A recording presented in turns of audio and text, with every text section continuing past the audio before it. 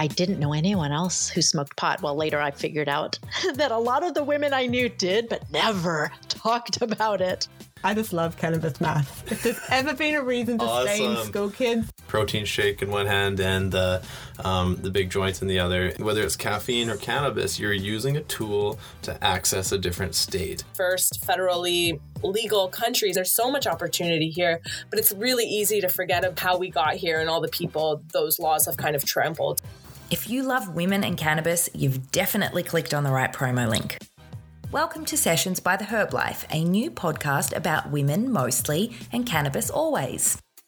It's hard not to be impressed by the dedication and the talent of people in this industry, none more so than the females who are carving themselves a very big piece of the pie. From patient advocates to creatives to influencers, growers, scientists, doctors, cannabis is a 24/7 job, and we want to let you in on the conversation.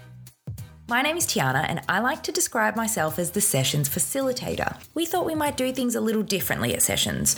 Rather than subjecting you to 40 minutes of my delightful drawl, each episode will feature a revolving pair of co-hosts. Some of them might work together, while others are mutual admirers.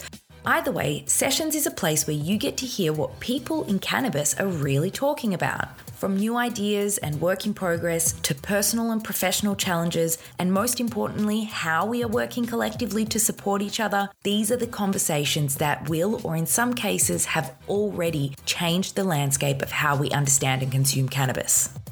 Make sure to subscribe now for our Valentine's Day launch. Details can be found at theherblifestyle.com/sessions. Sessions is an audio project by Herblife and a production of Blue Dream Media, produced by Tiana Matliowski and executive producer Jill Pollard. We